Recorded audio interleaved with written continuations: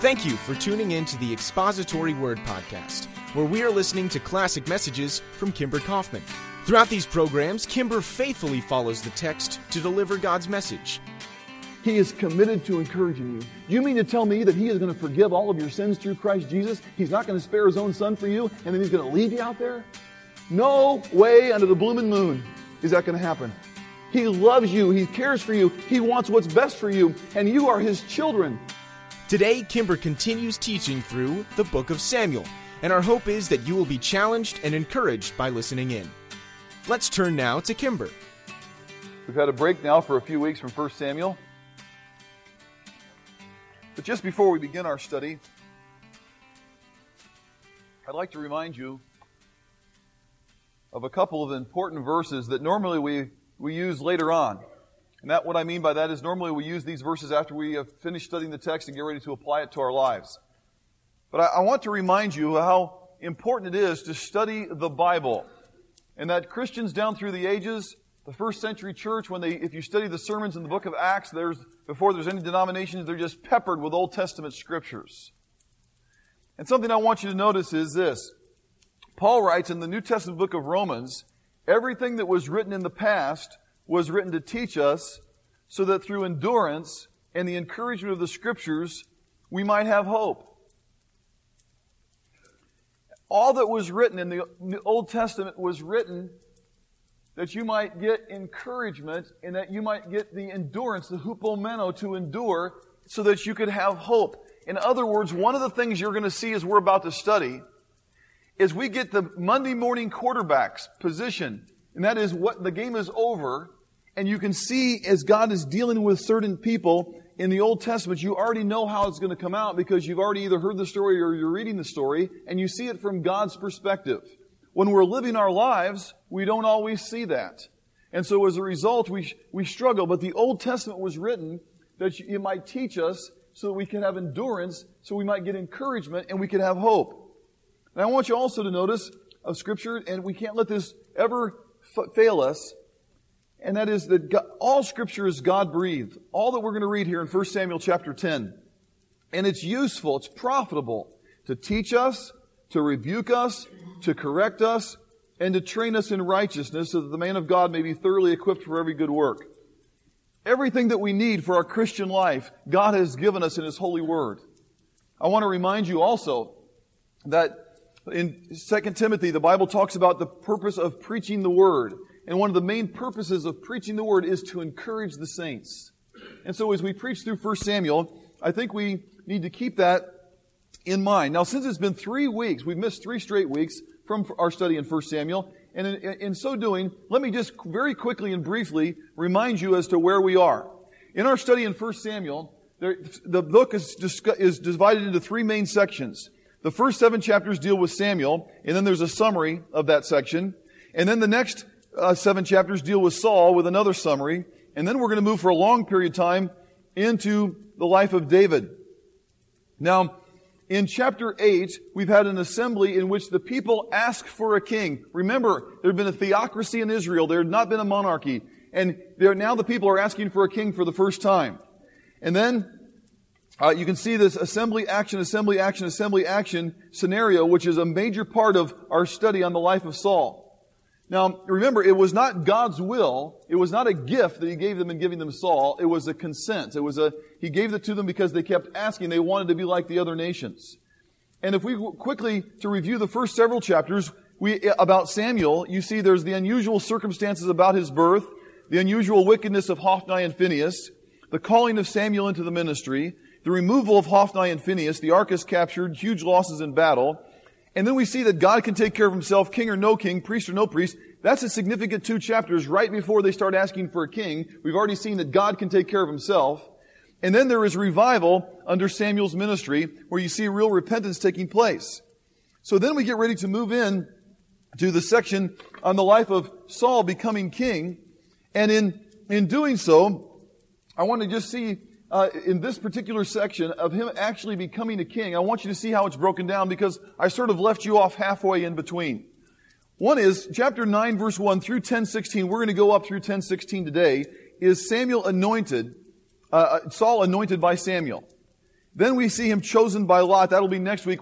So up to what we're doing today, from chapter 9, verse 1, in chapter 8 they ask for a king. In chapter 9 through chapter 10, 16, Samuel is getting ready to anoint Saul and does anoint Saul as king, but it's all secret and private.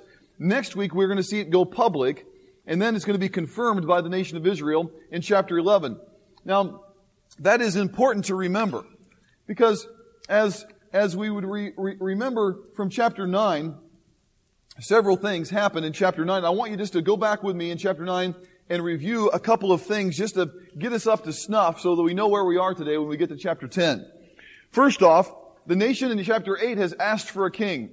Now in chapter 9, Samuel has been told by God, go ahead and anoint somebody king.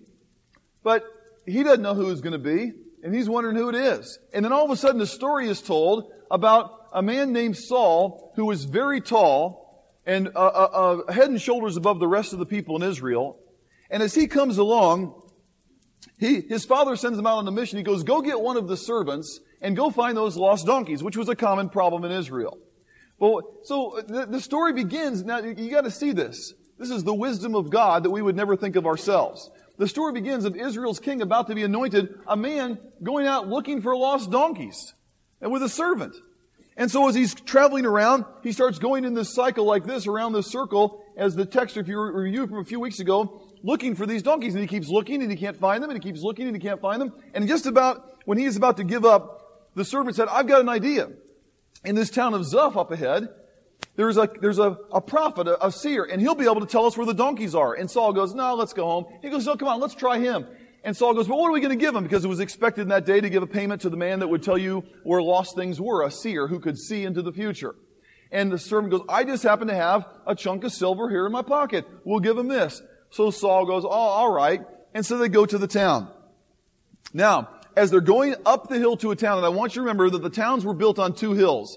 That a town would be on the second highest hill, and the high place of worship would be on the highest hill. And so they're going up the hill to this town to find the seer, or Samuel, to find out where their lost donkeys are. And as they're going up, a group of girls are going down the hill to fetch a pail of water. And as they're going down that hill to fetch that pail of water, they run into Saul and his servant, and they say, hey, where is the king? They say, where is the seer? Is he here? And the girls very excitedly and with a strong language, they go, yes, he's just up there. He's right up at the entrance to the city. Get going. He's about to go to the high place to worship. You won't be able to go there, so if you hustle, you can catch him. And so they go up the hill, and it says then in verse 14 of chapter 9, they went up to the town, and as they were entering it, there was Samuel coming towards them in his way up to the high place. So as they were entering, Samuel was going out as Saul and his servant were going in, and the Lord said to Samuel the day before, hey, tomorrow about this time, I'm going to send you the man that you're going to anoint king. And so Samuel is right around that time looking, hey, I wonder who this guy is. It's about now he's going to come. And all of a sudden he sees this great big tall guy come walking through the gate. He walks up and he sees them. And Saul actually comes to Samuel and said, would you please tell me where the seer's house is? Saul goes right to Samuel, and Saul doesn't know who Samuel is. And then here is the shock of all shocks. This just shows you the humor of the Lord, because Samuel says, I'm the seer. Go up ahead of me to the high place, for today you're to eat with me, and in the morning I will let you go and will tell you all that is in your heart. As for your donkeys that you lost 3 days ago, they've been wandering around for 3 days. Don't worry, they have been found. And then he makes this statement. And to whom is all the desire of Israel turned, if not to you and to all your family? Now Saul is just a farm boy out looking for some lost donkeys. And all of a sudden, as he asks, he goes, yeah, I'm the seer, and I want you to come with me to a banquet. And by the way, your donkeys are fine, and you're going to become king. At least that's sort of the implication made. And Saul, you remember this big, tall, I sort of picture him like Jethro on Clampets. Do you remember him? Remember that big guy? I sort of picture him like that in my mind. And he's like wondering, well, wow, what's going to happen here? And so he starts getting ready to go, and Samuel brings him up to the high place, and there's 30 of the big top officials of the town. I mean, this was an exclusive banquet. And they go to the high place, and they go into the banquet hall at the high place where they worshiped, and there's 30 of the top officials, and there's the prime seat left for the high priest. And Samuel walks Saul right over to that seat and sits him down. And then he says to the man, hey, remember that choice piece of meat that would have been set aside only for the high priest? Give it to this man. This is the piece I told you. I'm telling you, if you could put yourself back into Israel, Saul would be going, what is going on? I'm just looking for some lost donkeys. Now here I am, the honored guest at this banquet of city officials, and they're giving me the chief food. Well, afterwards, they come back down, and they go back down the hill from the highest place, deck down into the city, and they stay there in the city. And Samuel says, you spend the night, and tomorrow I want to talk with you. And so we left off a few weeks ago with this statement. Samuel said to Saul, as they were going down to the edge of town, Samuel said, tell your servant to go on ahead. So remember, they've been to the high place, they spent the night on the roof of the town, and now they're getting ready to leave. And Samuel says, Saul, come here a second. Would you tell your servant to go away a little bit? Just go on away. Nothing offensive, just leave. And he says, I've got something to tell you. And look at verse 27 of chapter 9. He says, as they were going down to the edge of that town, Samuel said to Saul, tell the servant to go on ahead of us. And the servant did so, but you stay here a while so that I may give you a message from God. Now, I'm wondering how much sleep Saul got that night. And I'm wondering what Saul was thinking about. And so the servant is sitting there realizing all of this took place. And he walks away, and Saul is I'm about to get a message from God. Now, this was big. This was a big event. And so what was that message? Well, let's look at chapter 10 and verse 1.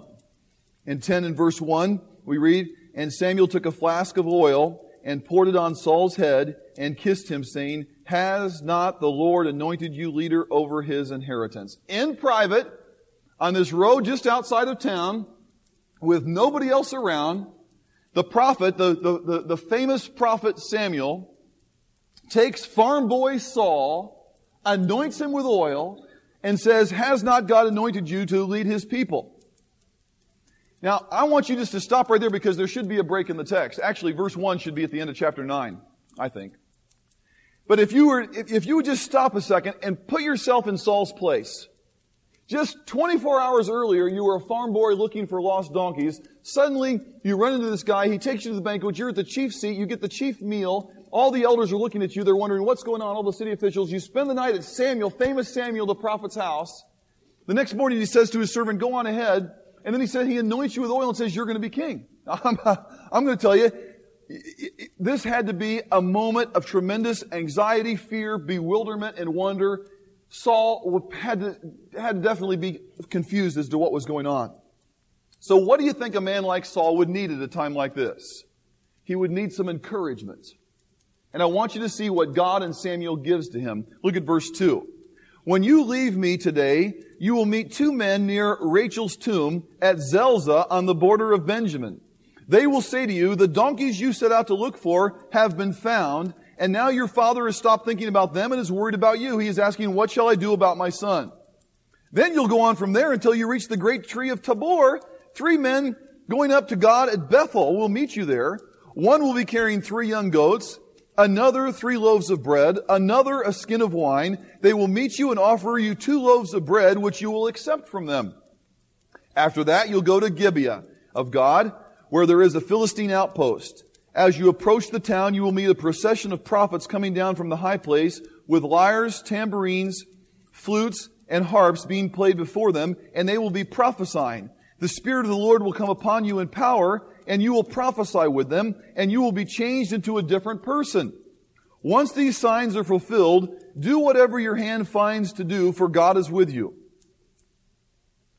Go down ahead of me to Gilgal. I will surely come down to you to sacrifice burnt offerings and fellowship offerings, for you must wait 7 days until I come to you and to tell you what you are doing.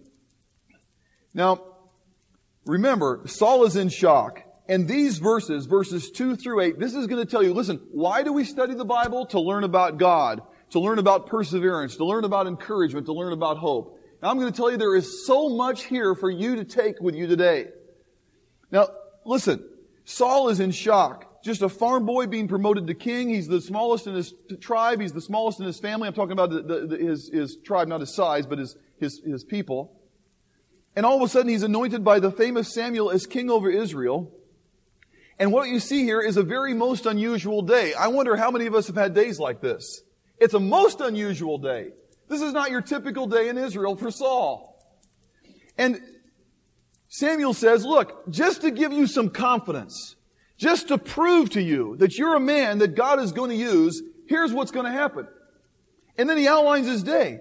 You're going to meet 2 men near Rachel's tomb at Zelzah on the border of Benjamin. Here's the area of Benjamin. We're not sure where these towns are, but as you go on your way, you're going to go to Zelzah. Samuel knew, Saul obviously knew the way home. And the way home passed through Zelzah. And he says, as you're going to be going through there on the border, you're going to meet 2 men, and they're going to say to you, the donkeys you've looked for have been found, and your father's now worried about you. He's asking, where shall my son go? Now, maybe you say, well, okay, but that could happen. That's a coincidence. He says, so you're going to go there, and these men are going to say specifically this to you. Now, by the way, you're going to keep on going down the road. Look at verse 3 again. From there, you're going to go to the great tree of Tabor, and 3 men. The first was 2 men, and here's exactly what they're going to say to you. Now 3 men are going to come up to you, and those men are going to come to you as you go up, and they're going to be going up to God at Bethel. By the way, what they're carrying, one is carrying bread, one is carrying wine, one is carrying goats.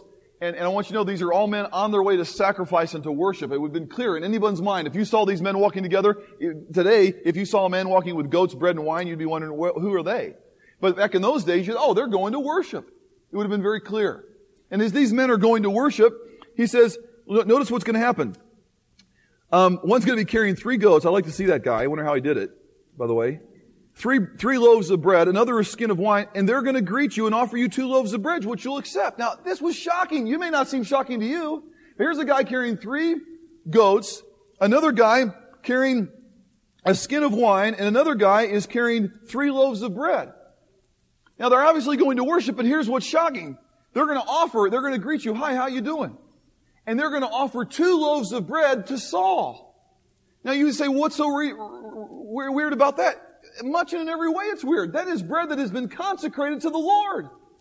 That's bread that has been set aside to God. This is the kind of bread that is especially set aside for worship, and they're going to offer 2 of it. And if you were alive in that day, understanding that culture, Saul would have had this in his mind. This does not happen. You don't offer bread to just some guy walking down the road. This is somebody that is anointed. This is somebody who is special. This is somebody whom God is going to use. And so it would have meant a whole lot different than it may mean to us today. And then the third sign, look at verse 5. After that, you'll go to Gibeah of God, where there'll be a Philistine outpost. And as you approach the town, you'll meet a procession of prophets coming down from the high place with lyres, tambourines, flutes, and harps being played before them, and they'll be prophesying. And the Spirit of the Lord is going to come upon you in power, and you'll prophesy with them, and you'll be changed into a different person. And once these signs are fulfilled, do whatever your hand finds for you to do. You're going to approach the next town. And get this now. It was 2 men, and they're going to say specifically this. It was 3 men with 3 goats, 3 loaves of bread, a skin of wine, and they're going to offer you exactly this which you will accept, by the way. And the reason that Samuel has to add that is because Saul would not have accepted that in his right mind because it was consecrated. And then he says, and then you're going to meet a procession of prophets coming down the mountain, and they're going to have a group of people before them playing music, and it's going to be... It's going to be quite a sight, and all of a sudden, the Spirit of God's going to come over you, and you're going to become like one of them, prophesying. Well, I would have liked to have seen the look on Saul's face when he heard this. And by the way, if we would study, for instance, 2 Kings 2:7 or 1 Kings 18:4-13 or 2 Kings 4:43, I just throw those out for you to take as notes later. But these prophets, this prophecy groups that were a covenant group of people that would live together, and there would give lots of ecstatic utterances.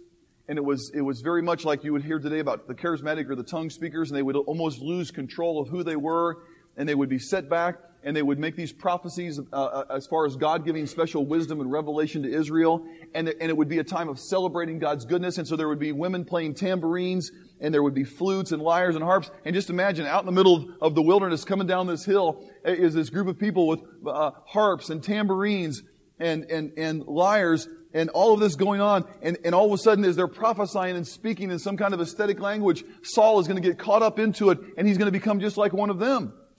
The Spirit of God is going to come over you as they come down this hill. And literally, your heart is going to be overturned, is what the Scripture says there in verse 6. Your heart's going to literally be overturned. You're going to be changed into a different person. And after that, look at verse 7. Just do what you want to do because God is with you. In other words, these things are going to prove to you. You're going to run into 2 men are going to say this, 3 men are going to do this, and then a prophecy, and you're going to actually prophesy with them, and all that's going to exactly happen. Later on, though, you go to Gilgal, Here's Gilgal on the map. You go down to Gilgal and you wait there 7 days for me. You got a part here of obedience. I want you to wait there. Now, I will tell you, it is amazing to consider that now this writer, for some reason that we don't know, only tells us about the third sign. It says in verse 9, as Saul turned to leave Samuel, God changed Saul's heart, and all these signs were fulfilled that day. So all of those signs were fulfilled, but now, as you go to verse 10, the writer chooses only to tell you about the third sign with all of the prophets.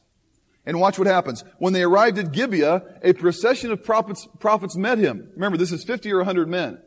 The Spirit of God came upon him in power, and he joined in their prophesying. Now, he's near his hometown. Remember, he's going back home? Because it says in verse 11, when all those who had formerly known him saw him prophesying with the prophets, they asked each other, what is this that has happened to the son of Kish? Is Saul also among the prophets? A man who lived there answered and said, who is their father? So it became a saying, is Saul also among the prophets? After Saul stopped prophesying, he went to the high place. This would have been the high place at his hometown, the special place of worship near his hometown. Now, look at verses 14 through 16, because the writer tells us one more thing. His uncle questions him. You know, his father's worried. Now he comes back home. Remember, families live together. And the uncle says in verse 14, now Saul's uncle asked him and his servant, where have you been? Looking for the donkeys, he said. But when they saw that they were not to be found, we went to Samuel. And Saul's uncle said, tell me, what did Samuel say to you? And Saul replied, he assured us that the donkeys had been found, but he did not tell his uncle what Saul had said about his kingship. Now, the section ends with this secret, and that is, Saul keeps the secret. He was anointed in private. He knows that he's going to be going down to Gilgal. There's going to be a special festival, and he's got that very much in his mind that that's when he's going to be ordained king. But he doesn't tell his uncle anything. He doesn't lie to them, but he doesn't tell them anything. Now, again, I want to ask you this question as you sit here. It's Sunday morning, June 4th, 1995. You've got all kinds of problems and all kinds of struggles and all kinds of joys that you're facing in your life. And as you hear a story about a king being anointed in a little tiny Mideastern country thousands of years ago, and he happens to be the first king, but he's anointed on a road all by himself, and he comes along and all these things take place, you may be wondering to yourself, you know, the Bible doesn't make sense to me. What am I supposed to get out of that? Well, let me just remind you of a couple things from chapter 9 first. Remember from chapter 9, we just quickly reviewed it, but He's the God that is sovereign over the minutiae of our lives. Remember, all of these meetings, all of these events, all of this, the gunk of silver in the guy's pocket, meeting the girls coming down the hill, all of that was God sovereignly sending a man to Samuel. And most of those things would appear to be irritants, but God's plan is greater than our petty problems. Don't forget that.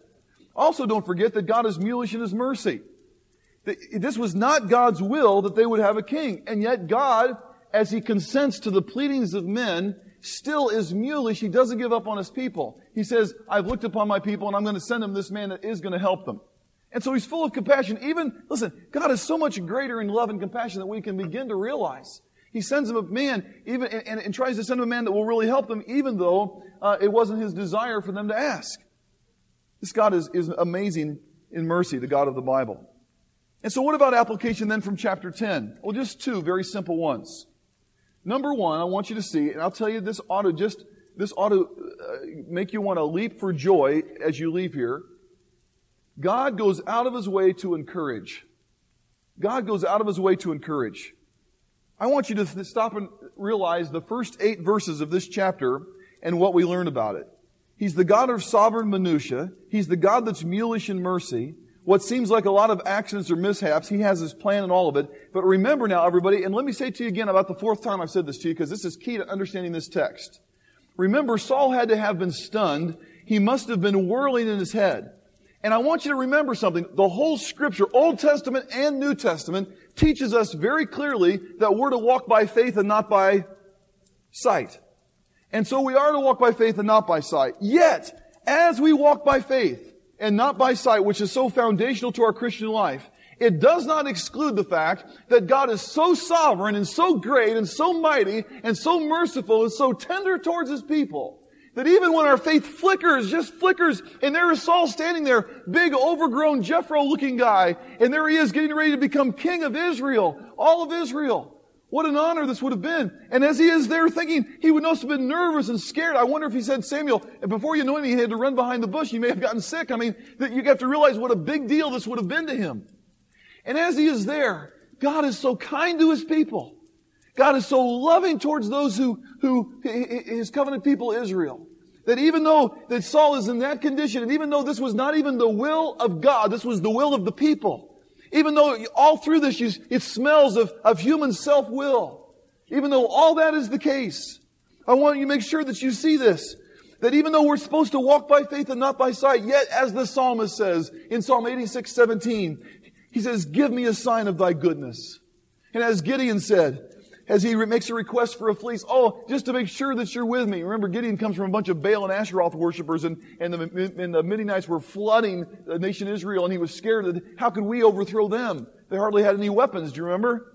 And yet he says, show me, and God honors the fleece. And all of this, I want you to see that in this type of situation, as you look down, God is a God that goes out of His way to encourage. He says, okay, just to prove to you that I'm with you, you're going to meet two men and they're going to say this to you.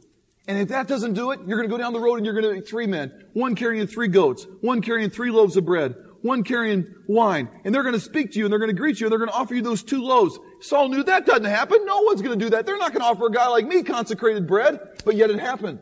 And then you're going to go down the road and there's going to be a band of prophets with women leading the tambourines and flutes out front. This is the way they happen. And it's going to be this wonderful thing happening with the Spirit of God all over these people. And suddenly you're going to get caught up in it. And that's going to happen to you and your heart's going to be changed and you're going to become a new person. Oh, friends, may I tell you about our God? Listen to me. His name is Comforter and Helper. That's the word for Holy Spirit. He's the one who comes alongside. We're going to have more about that tonight. We're going to study the word Paraclete tonight. He is the God of the troubled. He's the God of the brokenhearted. He is the God of the overwhelmed. He is the God of the person that sits back and goes, how can I handle this situation? I can't handle it. And here's what I want you to know. God knows about you. God knows about you. Yes, He knows about the king of Israel. You go, yeah, but that's the king of Israel. But He also knows about you. The Bible says He thinks about you more times than there are grains of sand upon the seashore. He knows the number of hair on your head. He knows about you as He knows about a sparrow as it flutters from branch to branch. So He knows about you. And I want you to stop and realize that when you are in a situation like Saul, that He is Comforter, Helper. He's the God of the troubled, the brokenhearted, the overwhelmed. He knows when you're fearful. He knows the anxiety in your heart. And I want you to know this, He still cares. Oh, the tender mercy of our God. Think about this. What love and concern. Israel had asked for the king, not God. And yet God gives them a king as a gift, not as a concession. And yet He is so merciful that even when this man who wasn't even his first desire comes along, God says, I'll encourage this man. He needs encouragement. This is too much for a man to take in one day. I'll encourage him. Friends, can I remind you that there's a man named Barnabas, a very important person in the New Testament who was son of encouragement. Can I tell you in Romans chapter 12, the Bible teaches that one of the spiritual gifts given is that of encouragement.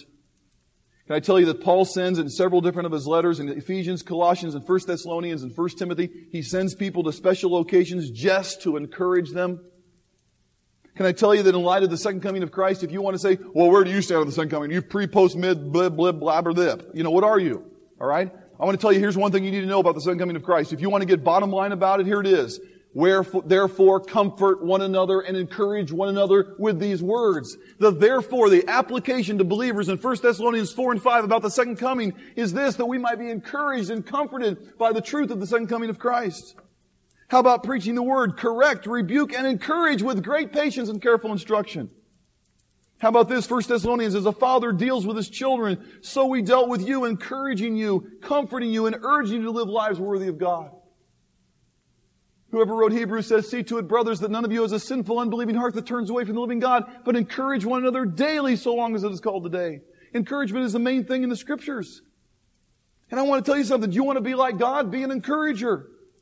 Encourage your spouse. Encourage your kids. Encourage your coworkers. Encourage your fellow church members. Can I tell you, it is just absolutely sickening to think about how short our lives are and how much time we spend peddling pettily picking and criticizing and hurting and saying little things to tear down somebody else rather than using our mouths to glorify God, to encourage believers.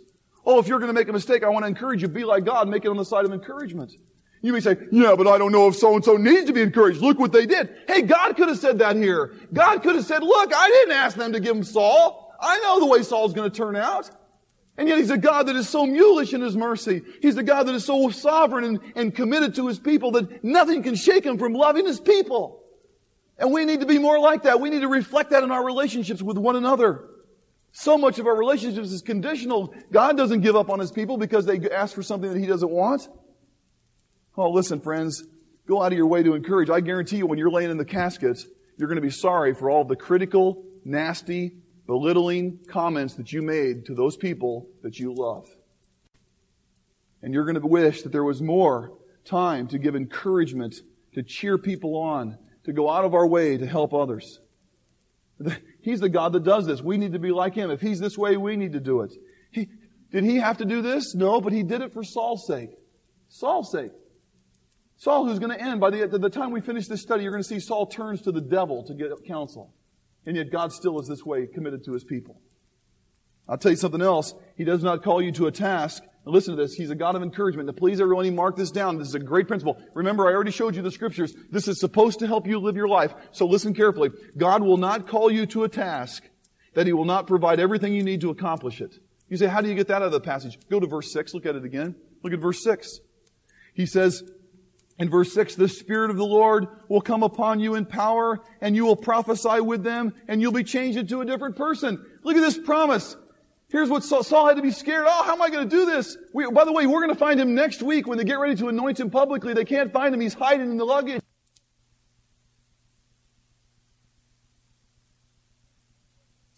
I mean, he's very much like us.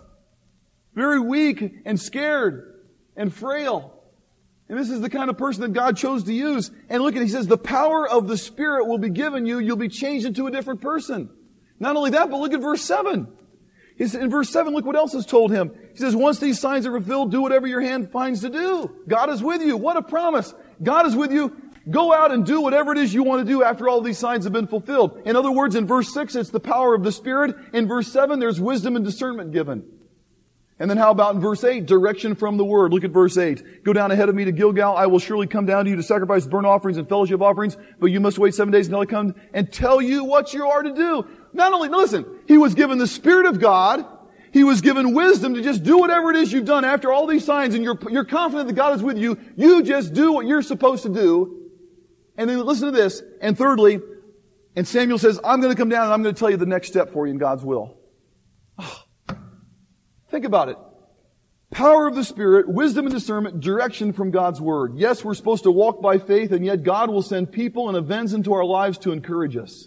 Do you believe that, everybody? As you sit here today, and you came to listen to a sermon and to worship God, can I ask you something? Are you going to leave here realizing that God is committed to encouraging you? You're going to realize that He is the Comforter. That is His very name of the Holy Spirit. Comforter, Helper, Encourager. One who is called alongside to give counsel and advice and help. That you're not left out there. One of the promises of Jesus, I will never leave you nor forsake you. I will be with you always, even to the ends of the age.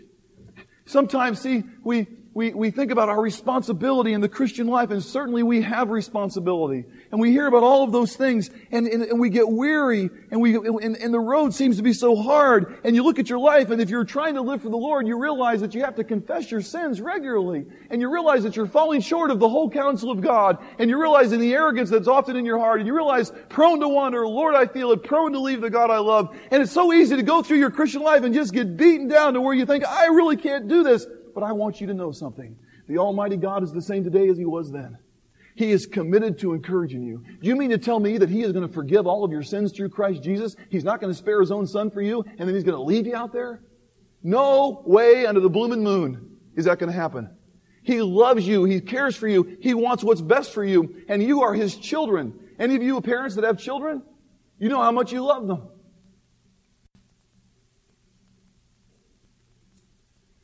And I want you to know this, that God goes out of His way to encourage us. If your mind has not been renewed for a long time, then I want you to know that you don't think God is committed to encourage you. You think God doesn't like you. And all I want you to know is you've listened to the devil and you have not listened to the Scriptures. Because God loves His people unspeakably. He'll go out of His way to help them. He's not hard to please. The only other thing I want to say is God works and we don't often see it. You want to know something about this passage that's very interesting? The word find, the Hebrew word find, is found 12 times in this passage. That's key to understanding this. This passage is fascinating. Now listen to this. Because all during chapters 9 and 10, nobody knows what's going on. Nobody knows what's going on as you read these chapters. Samuel knows a little bit, but he's not sure until all the way about midway through chapter 9. Saul thinks that he's out looking for lost livestock.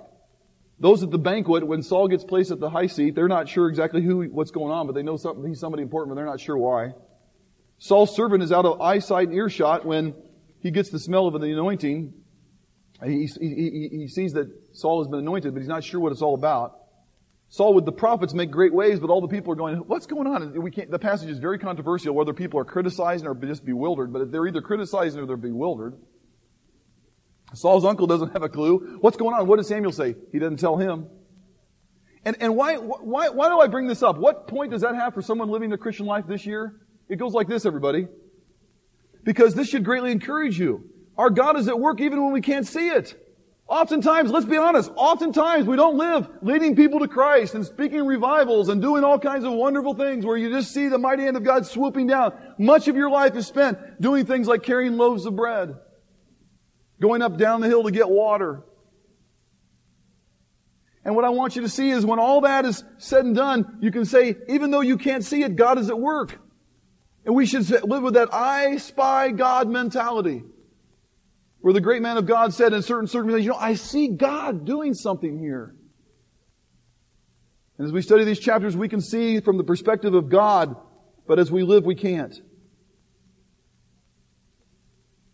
your life boring? You say, I'm just a housewife. I've just got a boring job.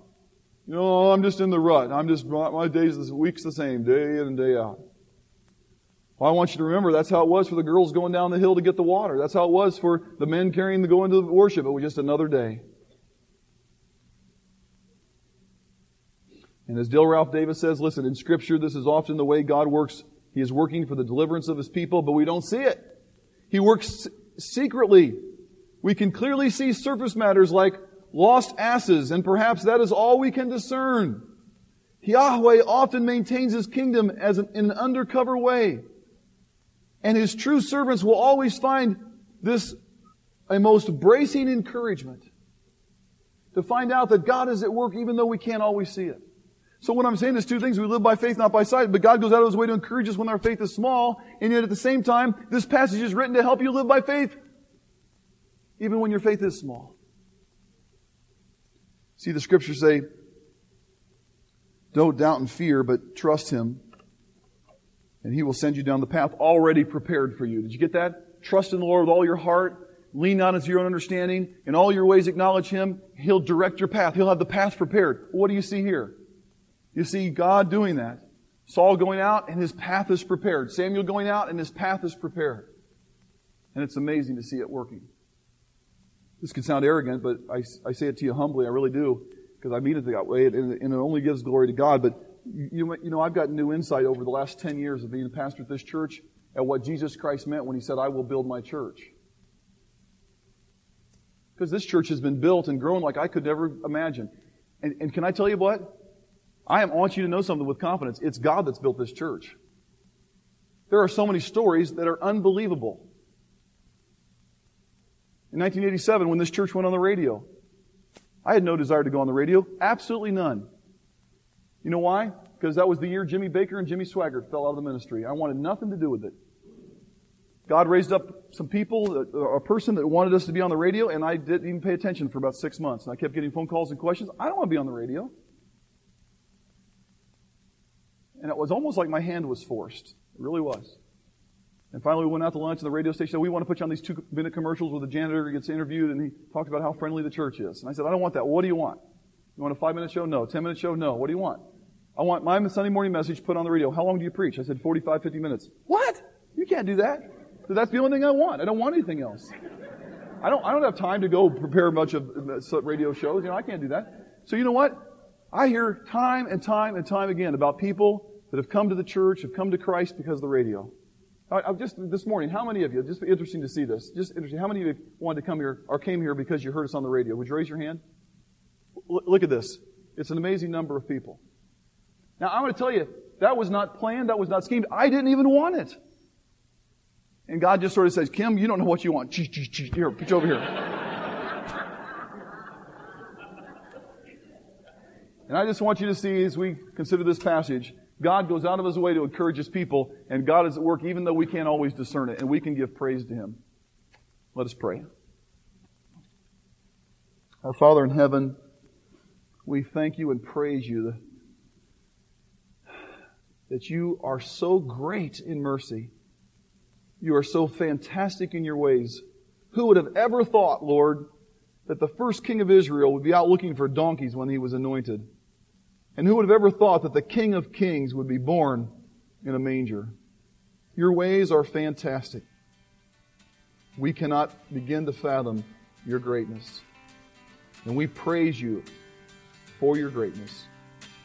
In Jesus' name, amen. And that concludes today's expository word.